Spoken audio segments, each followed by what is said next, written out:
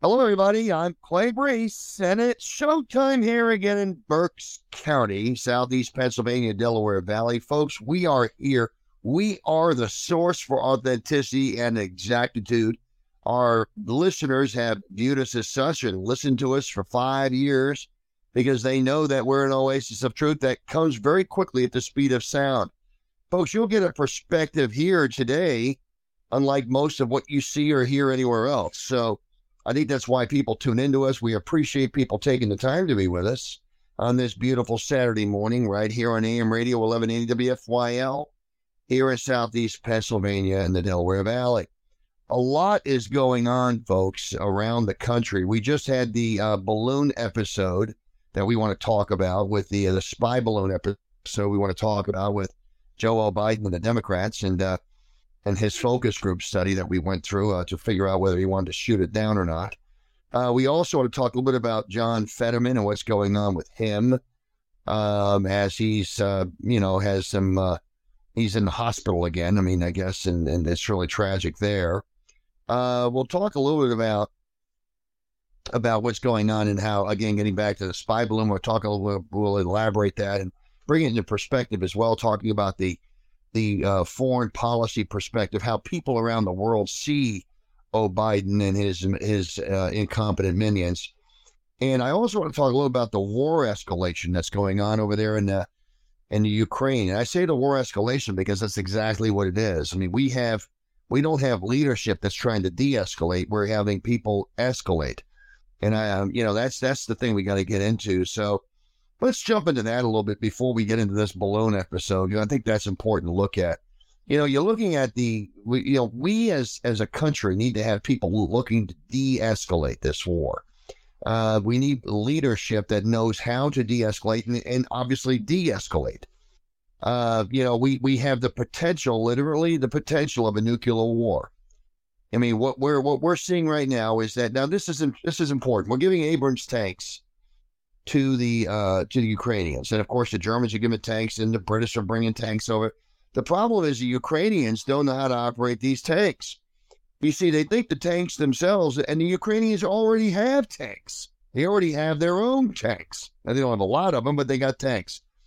The thing of it is that when you give weaponry to somebody, and you have to picture it like this, I mean, they're having to figure this out with the tanks. You got to get a team of people, 3 or 4 people in the tank that have to know how to operate the tank, how to operate the technology within the tank, and how to operate it in a war situation.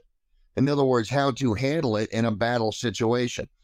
They have to know how to do that, and they have to have a lot of it's instinctive. I mean, a lot of what you see on a battlefield is instinctive. It's not something that is thought out and planned. It's not like a game of checkers where, you're sitting there across from your opponent. You say, it's your move, and you wait. Or the game of chess that you see on some of the TV shows, the older TV shows, like the Columbo episode with the game of chess, where they're playing the game of chess and they're sitting there and they got the clock there and they have to tap the clock. It's not like that. In a real-time war situation, I mean, where tanks are designed to support infantry. They're designed to support an infantry movement. They're not, I mean, in other words, an infantry movement as an attack movement or a defense movement, but they're not designed to work, by themselves. They got to have people around them. I think what's interesting about tanks, and again, I mean, I'm not a war expert, but I've listened to some of these people. I've done a little bit of homework on this, and I understand that when these Ukrainians go through a 6-week training course on how to operate these tanks, they come back, they might know this lever does this button does that, but they haven't developed the instincts. They haven't developed the reflexes. They haven't developed the skills they need to operate that expensive piece of machinery in a war situation. They haven't developed that. So what you're running into they're not going to have that, and so they're going to be vulnerable. They're going to be weak and vulnerable to attack because they're not going to be able to operate it correctly. If you were to hire a surgeon to do an operation, you want to hire a surgeon that's done these operations before. You don't want to hire somebody right out of medical college say, okay, I mean, I've never done this on brain surgery on a live person before. Okay, but I did stay at a Holiday Inn Express, and I did study for 6 weeks. Okay. And, so this is not what you're looking for. Okay. You want someone that's battle tested.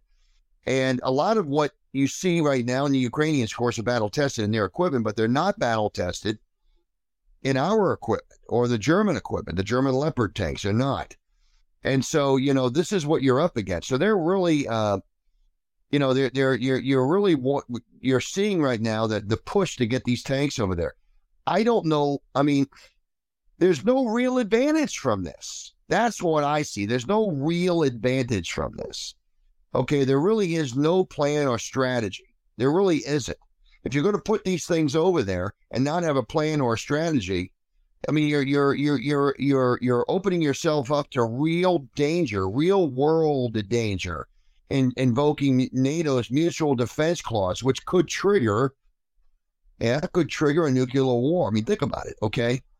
I mean, it just doesn't work that way in reality. You can't think that these tanks are going to be a save the day for a struggling army, because it's not like that. And I don't think we need to understand that. So, when you look at it, I mean, I don't think they translate. I mean, they don't translate into wins for these people. Okay. They just don't. Okay. Someone that has not done combat operations in tank on tank fights in these type of tanks. Okay. They're not going to know how to do this. Again, I talked about that with the reflexes. So it does come down to, the problem is, again, you can work. What works on video games and on paper, okay, it doesn't necessarily work in a battlefield. So my concern on all of this is, Biden is doing this. I think he's doing this because he's being recommended to do this to escalate. They realize that the Russians are trying to wind this thing down, and they don't want it to wind down. I don't think Biden wants this to wind down. I really don't. I think that's amazing. I mean, that's the problem. You had the leadership in this country that want the war. I mean, think about what Biden did. Biden actually baited and goaded him into the war. He goaded Putin into it when he made statements. See, when a president makes statements, they just make a statement, okay? That statement is foreign policy, on foreign policy. It becomes foreign policy. The president makes a statement on foreign policy. That is foreign policy until it's corrected. So when he said a small incursion would be okay, or something tantamount to it, then he's literally baiting Putin into saying a small incursion would be overlooked. When he was declaring, and of course, Communista Harris, she was declaring that it would be great having NATO accept the Ukraine. When they were saying that was provoking Putin.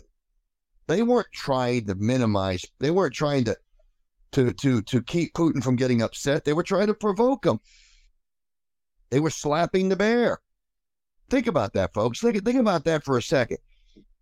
Any fifth grader knows if you want to start a fight, you say things that are provocative. You say things that are, you're trying to challenge your opponent. You're trying to get your opponent to not back down. You're trying to get your opponent to slap you. It's interesting.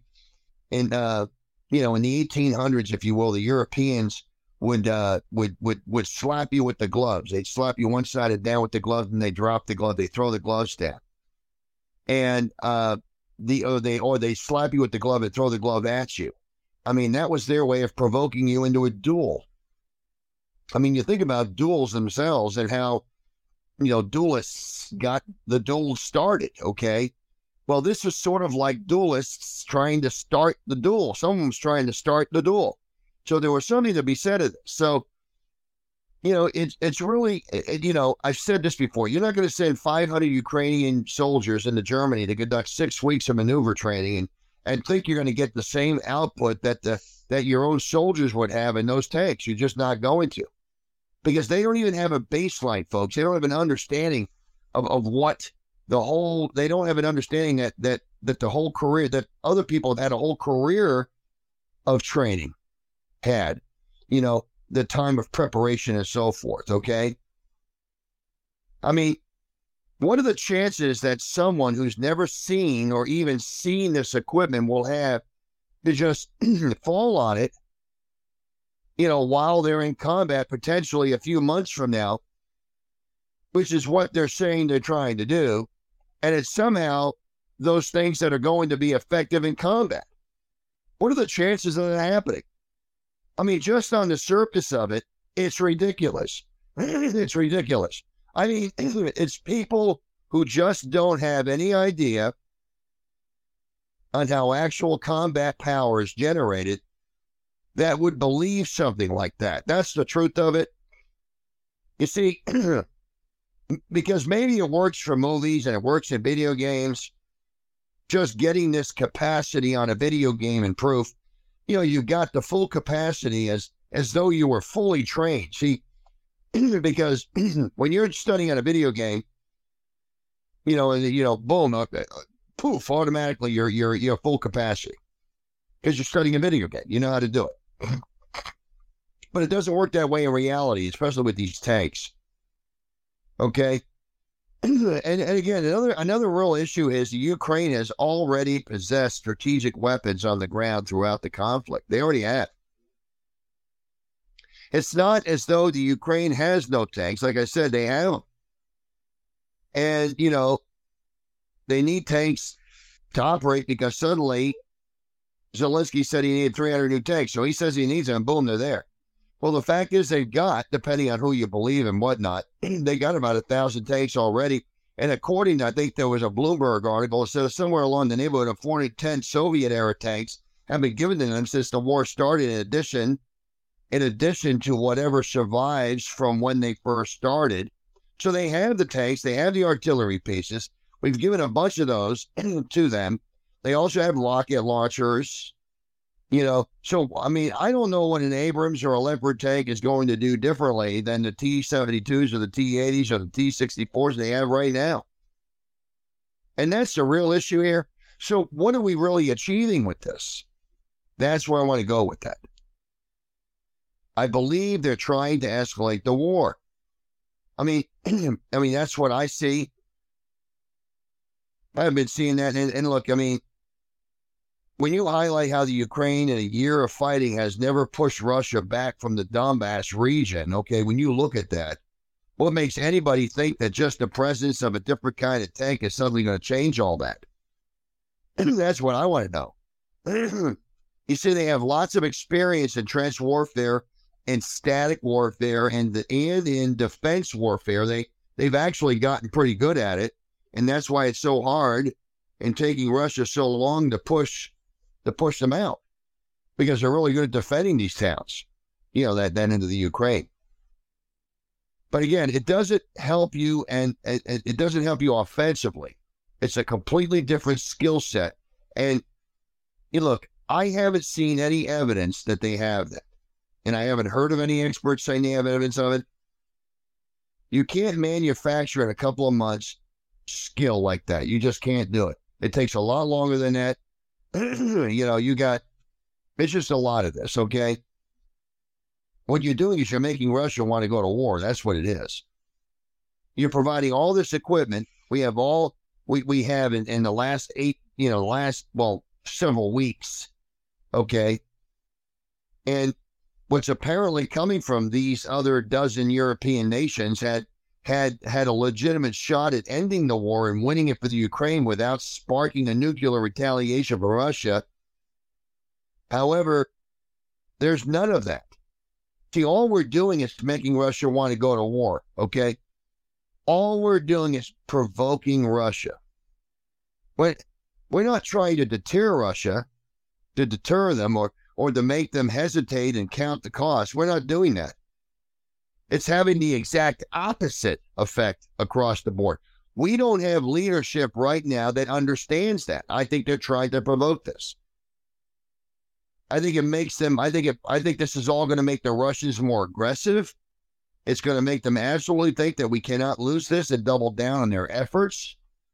And even if the Russian population, the general population, don't see any, because we're not seeing the real protests against the war anymore. You barely see any kind of negative social media comments, and that's usually people who aren't even in Russia. So you're not seeing anything. In Russia, you don't see any of that because people are for the most part convinced that this is what it has to be done, and then they feel it. It's a very valid position to say all of NATO is against them. So what they're doing is that Putin is using this to rally his people. He's saying all of NATO is against us. Okay? I mean, that's what's happening. We're doing everything except physically pulling the trigger, he said. Now, and that's what I think. We're providing intelligence. We're providing ammunition. We're providing weapons systems, repair facilities, literally everything but pull the trigger. Imagine during the war with Afghanistan that Russia or China had just completely got behind the Taliban. How about that? What would that have done to people in this country? What would that have done to the people in this country to rally our country around the flag? They're causing the Russian citizens to rally around the Russian flag. I mean, their citizens are not going to accept this. They're not. They're going to be like, okay, well, it's us against NATO now. And that's the truth. And this is where we're at. I think Biden is hiding behind a fig leaf right now. I think Biden wants to go to war. I think he wants this to be. I don't think his words mean anything right now. And I think there was an opportunity they had that there is no plan. They had an opportunity to get out of this. They had the opportunity. I mean, there is no strategy. Nobody's asking what comes next. Nobody's in there talking about this. I mean, don't miss this. All this stuff happens. This doesn't happen in a vacuum. They're making decisions, cognitive decisions to escalate this war. And I think that's what's happening. And I'll be honest with you. I don't think Biden knows what to do.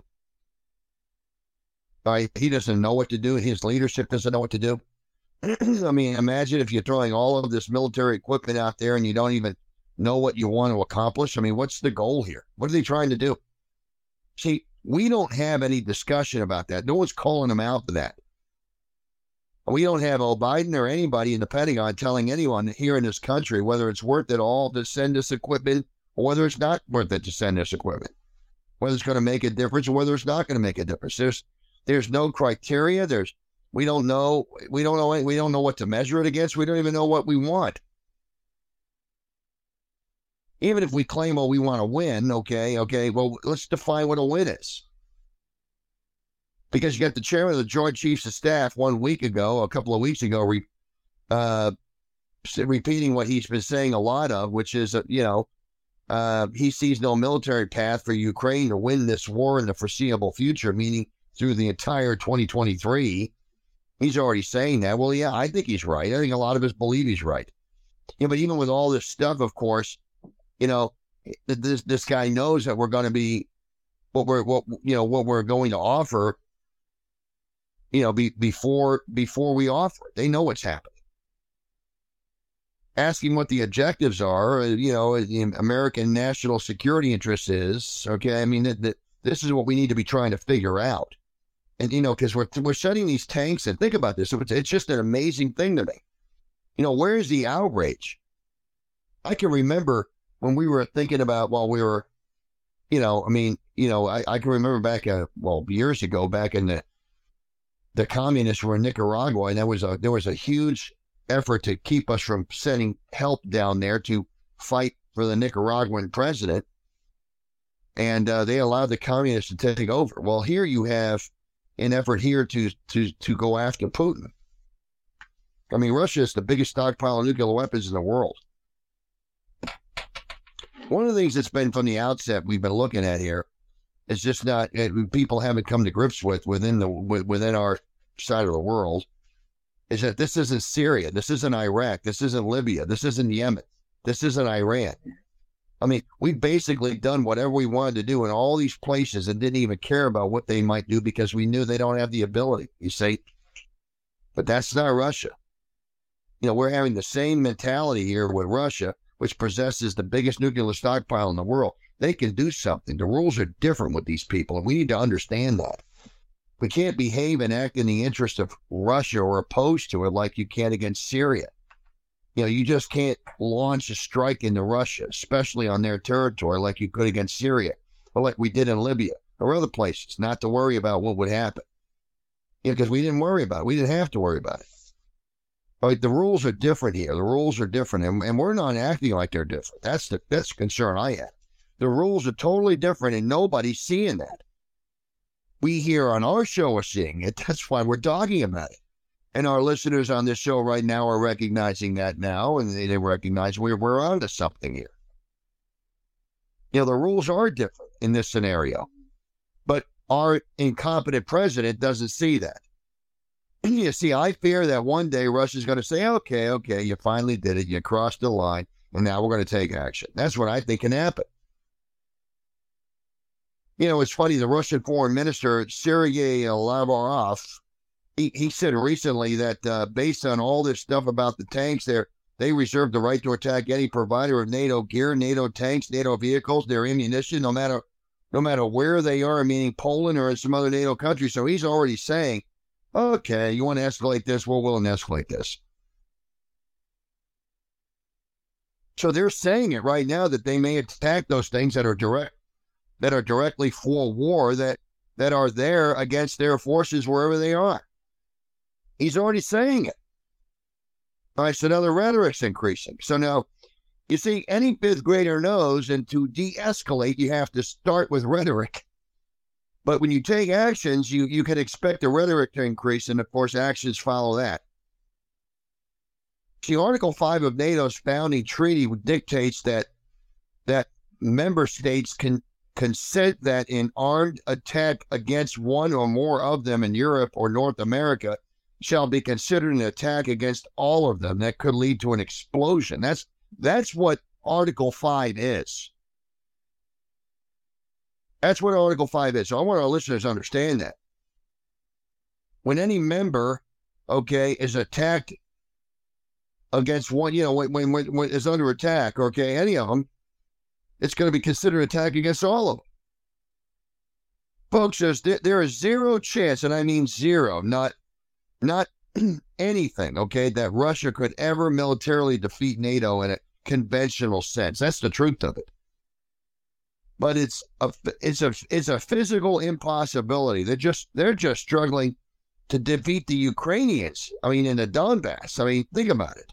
That's a next door neighbor. The only way they can defend against NATO is through their nuclear weapons. That they have them. The only way they can fight us, NATO, is through nuclear weapons. And so if we try to think that we're going to trigger Article 5 and not trigger a nuclear war, I think we got another thing coming. I think all of us can imagine and understand that. We're just, if we think that we can trigger Article 5 and not trigger a nuclear war, then we're just insane and fooling ourselves. It's common sense and logic that if you just played this stuff through, we don't, and that we don't like to play with reality. But the bottom line is we're not in reality. Okay, we're not using common sense and logic. We like to play with words, but we're not using reality, and that's the truth of it.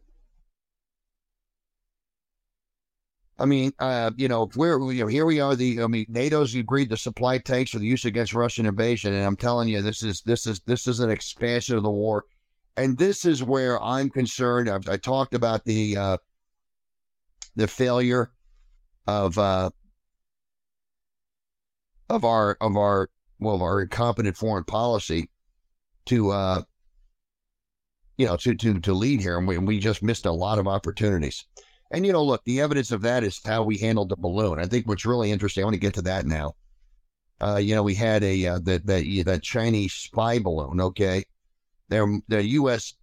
military was monitoring the suspected spy balloon. We remember that before this was at the beginning, okay? And there was high-altitude surveillance balloon. That's what they had. And, what we have to realize is that... what did Joe Biden know and when did he know it about the balloon? I want to make sure we're clear on that, okay? I think, it's really, really imperative that we understand that, okay? if we had to ask the question, okay, like he first, well, first off, we have to understand he first learned about the balloon on January 28th, but the public didn't become aware of it till 6 days later. Okay, when people saw it floating around through amateur video, remember? I mean, why was there a lag in awareness? Was it a cover-up? I mean, is it true? Was there a cover-up? I mean, we don't know. Okay, why did Biden's administration, sat on the balloon news? Why didn't they, why didn't Anthony Blinken and Nod come out? I mean, why didn't he cancel his trip? Why didn't he disrupt his trip to Beijing? So he's on his way to Beijing, and here comes a spy balloon. I mean, you don't think there's any correlation there? I mean, which is such a high-profile trip at stake, keeping it on the down low was key. Is that what it was?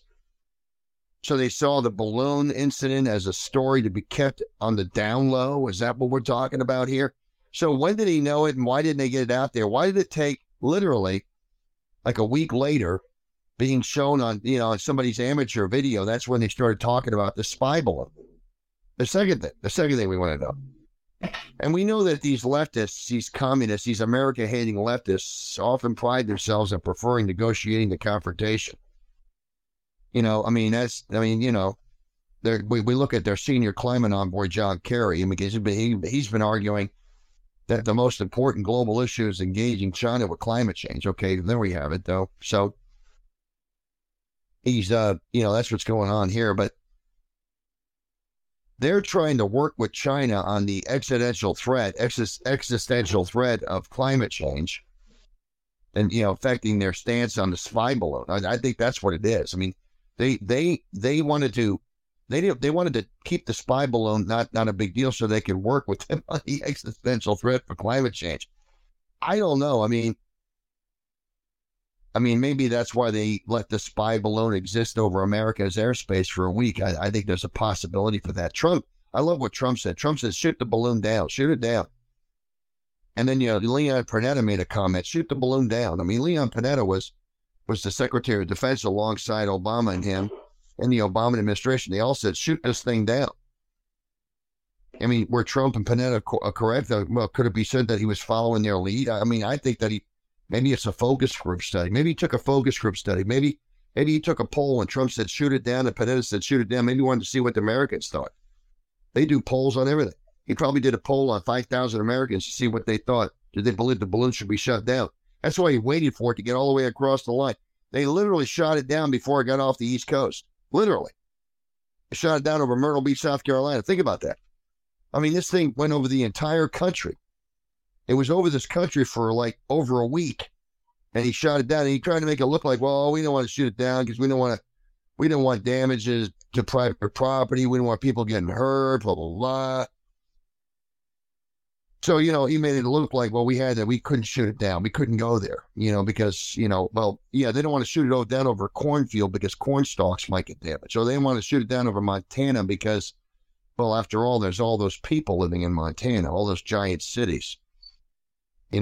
It's ridiculous. His rationale was utterly ridiculous. You see, fourth thing, then I have to look at it. The number fourth item I'm looking at is an effort to keep things calm and look like Biden's administration officials stressed that it wasn't the first such incident. So he makes a comment that he said, well, this has happened years ago. Well, what precisely is he, what do they mean here? What are their, are there anonymous briefers to the media saying that an earlier balloon flew over the U.S. and Trump didn't do anything about it? Well, that's quite an assertion. Doesn't everybody think that? I mean, would your people please affirm that statement under oath, Mr. O'Biden? I mean, I like to see those people trying to affirm those statements under oath because I don't believe it. Chad Wolf, I guess he was the former acting Secretary of Homeland Security in the Trump administration, declared bottom line a Chinese spy balloon would never happen under an America First administration. Well, I personally don't think he's wrong. I don't think he's wrong. I think he's right. I think people know that. If it's the case, number six item is, if you look at it, it's the case that Chinese surveillance balloons have flown over before, even near to the country before, prior prior to now, okay, and Trump's administration, they need to outline the security policies that they would put in place, okay, to prevent this from happening. But again, they don't have it. Okay, they indicated that they gave orders back on February 1st to shoot down the balloon. I thought it was interesting. So a week ago today, they indicated they gave orders to shoot down the balloon when it was over the water as opposed to land. And that declaration would seem to suggest that the existence of a substantial paper trail of the executive decision making. Be willing to to open all those deliberations. I mean, I just think it's amazing. I mean, would they? There's no way. There's no way that they would declare that. There's no way. But again, it's just. I mean, you think about it. $54.6 million in donations from sources in China that poured into the think tank, the Penn Biden Center. I'm thinking that had something to do with it. That's just my opinion. That's the opinion of many of us on this show right now. I mean, all that money that poured into donations, in China, okay, the Chinese donations that poured into the think tank over there at the Penn Biden Center. I think that might have had something to do with it. Okay. Now there is a second Chinese spy balloon finally flying over South America. I think that's important. What's the U.S. going to do about this if it enters American airspace? What are they going to do there? I think it's interesting that their spy balloon deliberately avoided Russian airspace. I think that's interesting, okay, which it suggests that the People's Republic of China had tight control over the spy balloon and used that control to avoid having to do anything to upset the Russians. I think that there's something to be said of that, too. I think they were deliberately provoking our dementia patient president. That's what I think. But I wanted that, our listeners need to understand that there's a lot to this. And there was even some comment, I think, that it wasn't a major breach. That it was not. See, he shot it down because he did not want to come to a State of the Union address with a spy balloon that didn't get shot down. But he did make a comment, it wasn't a major breach. So he makes a comment, I think it was last week, he said, this is not a major breach. Oh, it's not a major breach. Okay. The total amount of intelligence gathering that's going on by every country around the world is overwhelming, okay? I mean, that's what he's saying. So, I mean, this is not a major breach. Okay. So he's busy now trying to downplay the balloon, and the U.S. military deems it to be a surveillance balloon directed by the Chinese government, and Biden ordered it to be shot down and recovered. I mean, that's what ended up happening anyway, because I think Trump said, get this thing shot down. So the House of Representatives unanimously passed a resolution condemning the spy balloon as a brazen violation of U.S. sovereignty. And Biden did acknowledge that the balloon was a violation of international law in U.S. airspace. It's our airspace, he said. Okay, well, that's fine. Glad he finally decided he's going to shoot it down. I mean, it had antennas to collect communications. I mean, think about that. People don't even talk about it. This thing was gathering surveillance data. That's what it was doing.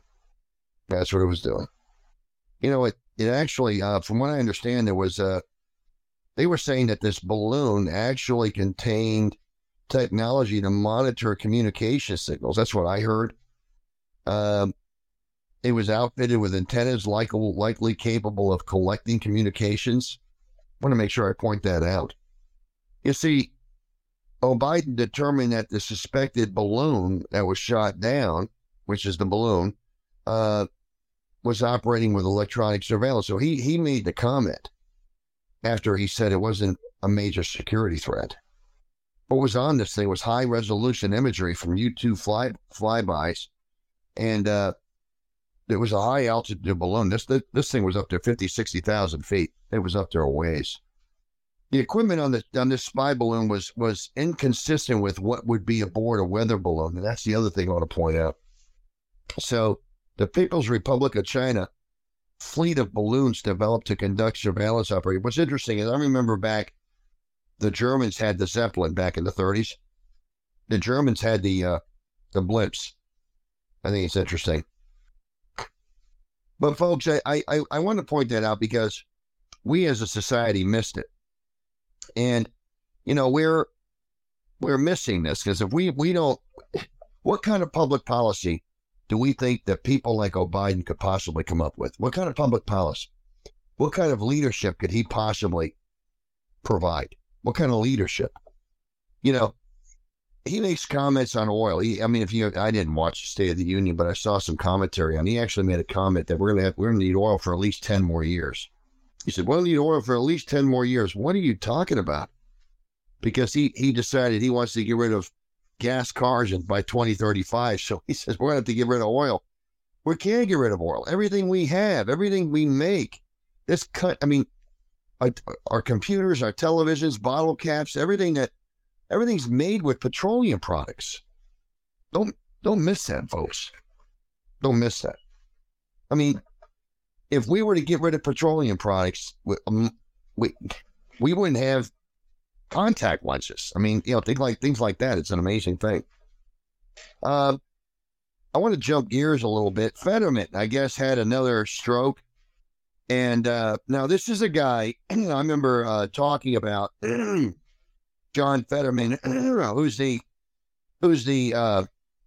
former lieutenant governor, former mayor of a town out there in Western PA. Man's never held a job.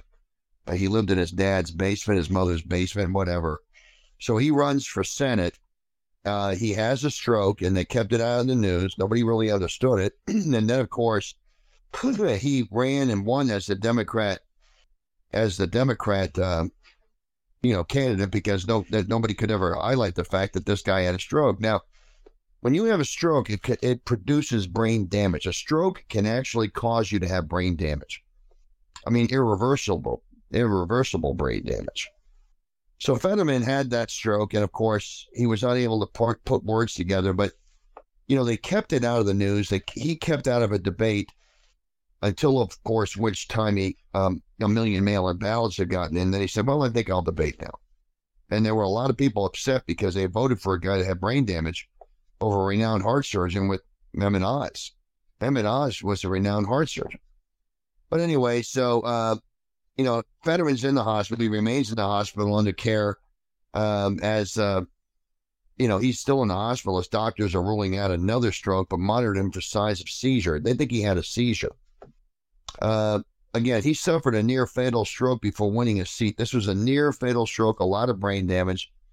He was feeling lightheaded. This is what happens. And so earlier in the week, his communication director released a statement confirming that he just received the results of an MRI scan, which I guess together with other hospital tests ruled out another stroke. So they're saying he didn't have another stroke, but he did have a seizure. That's what they're thinking he had. He'd been monitored with an EEG at George Washington University Hospital. Again, no indications given as to when he might leave the hospital, but again, he was flagged as being, he was allegedly in good spirits. I think there's going to be a lot of buyer's remorse. What's interesting is the media enabled a guy with brain damage, a guy that had a brain damage from a stroke, to get elected. And if, again, you're trusting news sources, you're looking at news sources saying, oh, keep me in the loop, keep me informed. And nobody kept anybody informed of this. So people that voted for him because nobody knew he had a stroke. And again, he's like the word salad Fetterman now. He doesn't even make sense when he talks. But anyway, I just think it's sad. And what happened, I mean, this is a guy you wouldn't want to drive in a car. That's the truth of it. He looks like, again, he had brain damage. He's struggling with auditory processing disorders and things like that. And he's not speaking fluidly, and he doesn't quickly process spoken conversation and meaning. He doesn't do that. He suffers from cardiomyopathy. I mean, it's a disease that makes it harder for the heart to pump blood to the rest of the body and cause heart failure. So he has that going on. This man may not see the end of his term. They actually elected a guy in this state with brain damage, and I think that's really sad. And I think that's tragic, and that's what happened. But, I was on BCTV on election night, doing election night coverage, and they were commenting on that. They were saying, okay, so, how do you feel about, Fetterman? How do you feel about, Shapiro? And I said, when you have people who are making public policy cannot define what a woman is. I said, what kind of public policy do you think they're going to come up with? I mean, this is what you're talking about here, crazy public policy. But when you have that compounded into making it worse, compounded by one of these people having a stroke and having brain damage from it, I don't think any good can come out of that at all. I think that's the real tragedy of it all. That's the real tragedy of it. You know, I've said it before, and I mean, I'm convinced of it. I think that they're trying to escalate. They're trying their best to get people elected without debates. I think it's really amazing to me that you have, you know, we actually had the Republican Party, if you will, because the Republican Party really didn't get behind Mastriano. I mean, you had the party establishment here in Pennsylvania actually supported Shapiro, which is really a shocking thing to me. Now, that would be debated by people in the party. They would say, well, they didn't support Shapiro, they didn't give him money. Well, we had people running for Senate on the Republican side actually attend fundraisers for Shapiro. We know that. But I mean, you know, so that's something. But we also ended up, I think what we have a lot of is you have, by default, when you're not supporting your candidate, you're strategically aligning yourself to come in second place because you don't care. Winning is not important. And as a party, there's nothing more demoralizing than when your party leaders don't want to win. I think that's very tragic. And I mean, that happened. That happened in this country. It happened in this state. Anyway, I want to talk a little about what's going on over there in Turkey. I mean, we had a complete and utter tragedy over there in Turkey. I mean, I guess they've got pretty lax building codes. I think that caused them some real grief. I guess that's what we're hearing now. The building codes were really lax, but the Turkish government's promising to investigate reports of negligent construction and maintenance and the buildings that were destroyed. It looks like a death toll surpassing over 22,000. I mean, that's just a real. I mean, it's amazing. Some of these people are just trapped. They're still trapped. I can't even imagine that. I think that's horrible what happened there. And you know, I mean, the building codes. What you end up with these countries. See, you have buildings that are built in this country and around the world that are not able to sustain earthquakes. They're just not. They're not designed that way. They were just built with brick, mortar, and block construction, concrete block construction. Well, they're not exactly flawed buildings. I mean, but when the earth shakes it, you know, if you have an 8.0 Richter scale earthquake, a lot of stuff's going to happen. A lot of stuff can happen. I mean, they're trying to say the disaster was caused by shoddy construction, not by an earthquake. I just think that's crazy. I mean, I don't think that's the case. I mean, it's common knowledge buildings in the quake zone were built with weak materials that did not measure up to standards. But I mean, they were built. But I mean, they were built prior to 2000. They were built 30, 40 years ago, 50 years ago. You know, I mean, they have on paper. Turkey has on paper construction codes that meet earthquake engineering standards. But keep in mind, I mean, these buildings were built prior to that. A lot of it was. And 6,000 to 7,000 buildings collapsed on Monday. That's what they're estimating. However strong, though, no earthquake could have caused that much damage if all the buildings were up to standard. And I think that there is some truth to that, but we know that buildings weren't up to standard. How many of those buildings that were collapsed, how many of them were built prior to 2000, prior to building codes changing? You know, you can't retroact building codes. That's the truth of it. So the question is, why do so many of them collapse? Well, I would say it has to do with an 8.0 Richter scale. That's what I would say. You know, that's what I would say. It has to do with a massive earthquake. You know, and I don't think they should be blaming shoddy construction. I think they know what they're doing is they're opening the door for liabilities and all kinds of problems. I mean, there's no reason for that. There's no reason for that at all. Well, how about Disney crashing and burning? I think that's interesting. I mean, Disney is losing its shirt in the stocks. I think that's interesting. You're seeing right now, I mean, Disney is I mean, that the bottom fell out of their stock. And I mean, look, this is what happens when you make movies that don't sell. This is what happens when you run off majority of the country. They don't want to come by and they don't want to watch your movies. So when you're putting movies together for the purpose of propagandizing Americans, you're not going to get very far with that. Oh, I think it's interesting. There was a lot of, by the way, on the State of Disunion that Biden had. Again, I didn't spend a lot of time talking. Matter of fact, I didn't spend any time talking about the State of Disunion. But it truly, the State of Disunion was a big joke. But I thought was interesting was Jill Biden kissing Kamala Harris's husband's right on the lips. I thought it was very interesting. I mean, it's one thing when you kiss each other on the cheek, but they were right on the.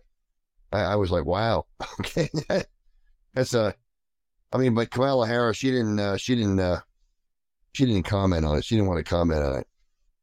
I mean, when she was asked about it, she just changed the subject real quick. But and she said, "I haven't watched the video," and she quickly switched the subject to something completely unrelated to the kiss. But I mean, it was really awkward. I thought it was really weird. I mean, the first lady and the second gentleman are working arduously with what they're doing with the president against anti-Semitism. But let me avoid the obvious there. I just thought that was really awkward. You know, when you got profane people, they don't think twice about the image of anything. And I think what happened was it was, you know, right on the lip kiss, and people went, "What? What is that?" I mean, it was just weird. It went over badly. Oh, I thought it was interesting. I'm gonna get in a little bit into getting into. I started getting into this earlier, so bear with me for shifting gears here. Biden, when he talked about the not shooting the balloon down, he said I don't think that the experts in the intelligence community, the defense community, I don't think they've gotten more out of it. You know, if he shot it down sooner, he says, we could have shot it down over a big state like that, big state like Montana. He said, and it could have came down on a house or something. I thought, you got to be kidding me. I mean, he's concerned about a state like Montana shooting that balloon off. Let me tell you something. Montana is a state that is, I'm going to say, 6 times larger than Pennsylvania in landmass. Maybe 5 times, but it's much larger than Pennsylvania. And it has about 700,000 people in the whole state. So picture the county of, well, let's just picture Lancaster County. No, picture Lancaster County. The population in Lancaster County spread out through Pennsylvania, a state 5 times the size of Pennsylvania. What are the chances of that balloon hitting somebody? Not very good. I mean, I think the population per square mile there was like 5 or 10. So there wasn't any chance of anybody hitting anything there. I thought that was interesting, but I wanted to highlight that because Biden made the comment, well, I shot it down over there. People could have been hurt and property could have been hurt. And he wasn't called out for that. It's interesting. If you're a reporter and you hear that question, you'd have to laugh right in his face and say, what are you telling me? What do you think I am? What do you think American people are? You got to be kidding me.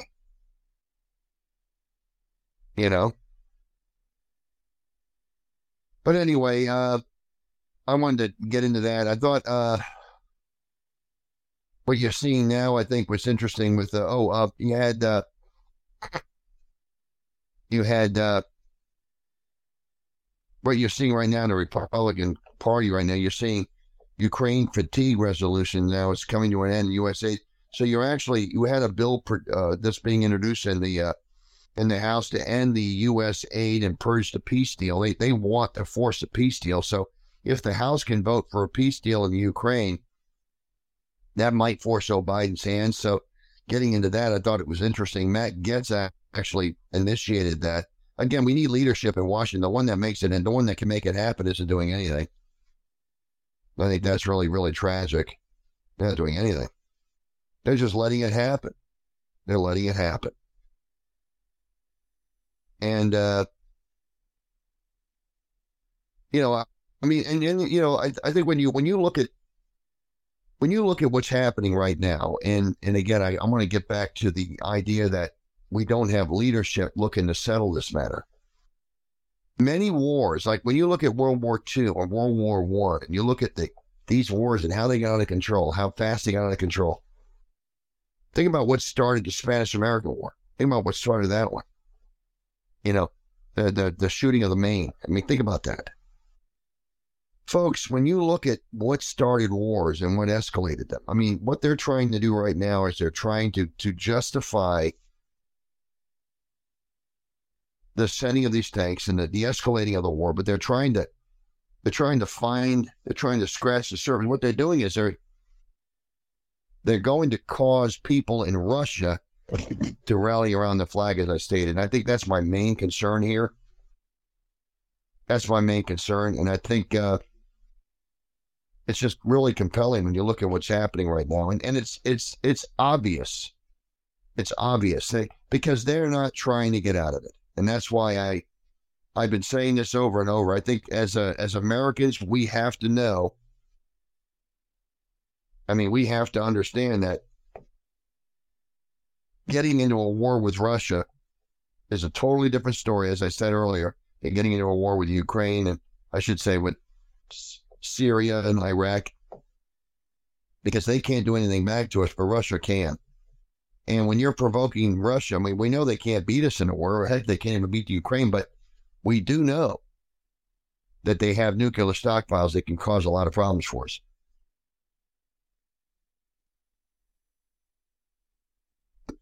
And I think right now, as Americans, we got to understand that that's what we're running into. This could get up there, and you know, look, I hope I'm not right. I'm not trying to be right here. I hope I'm wrong.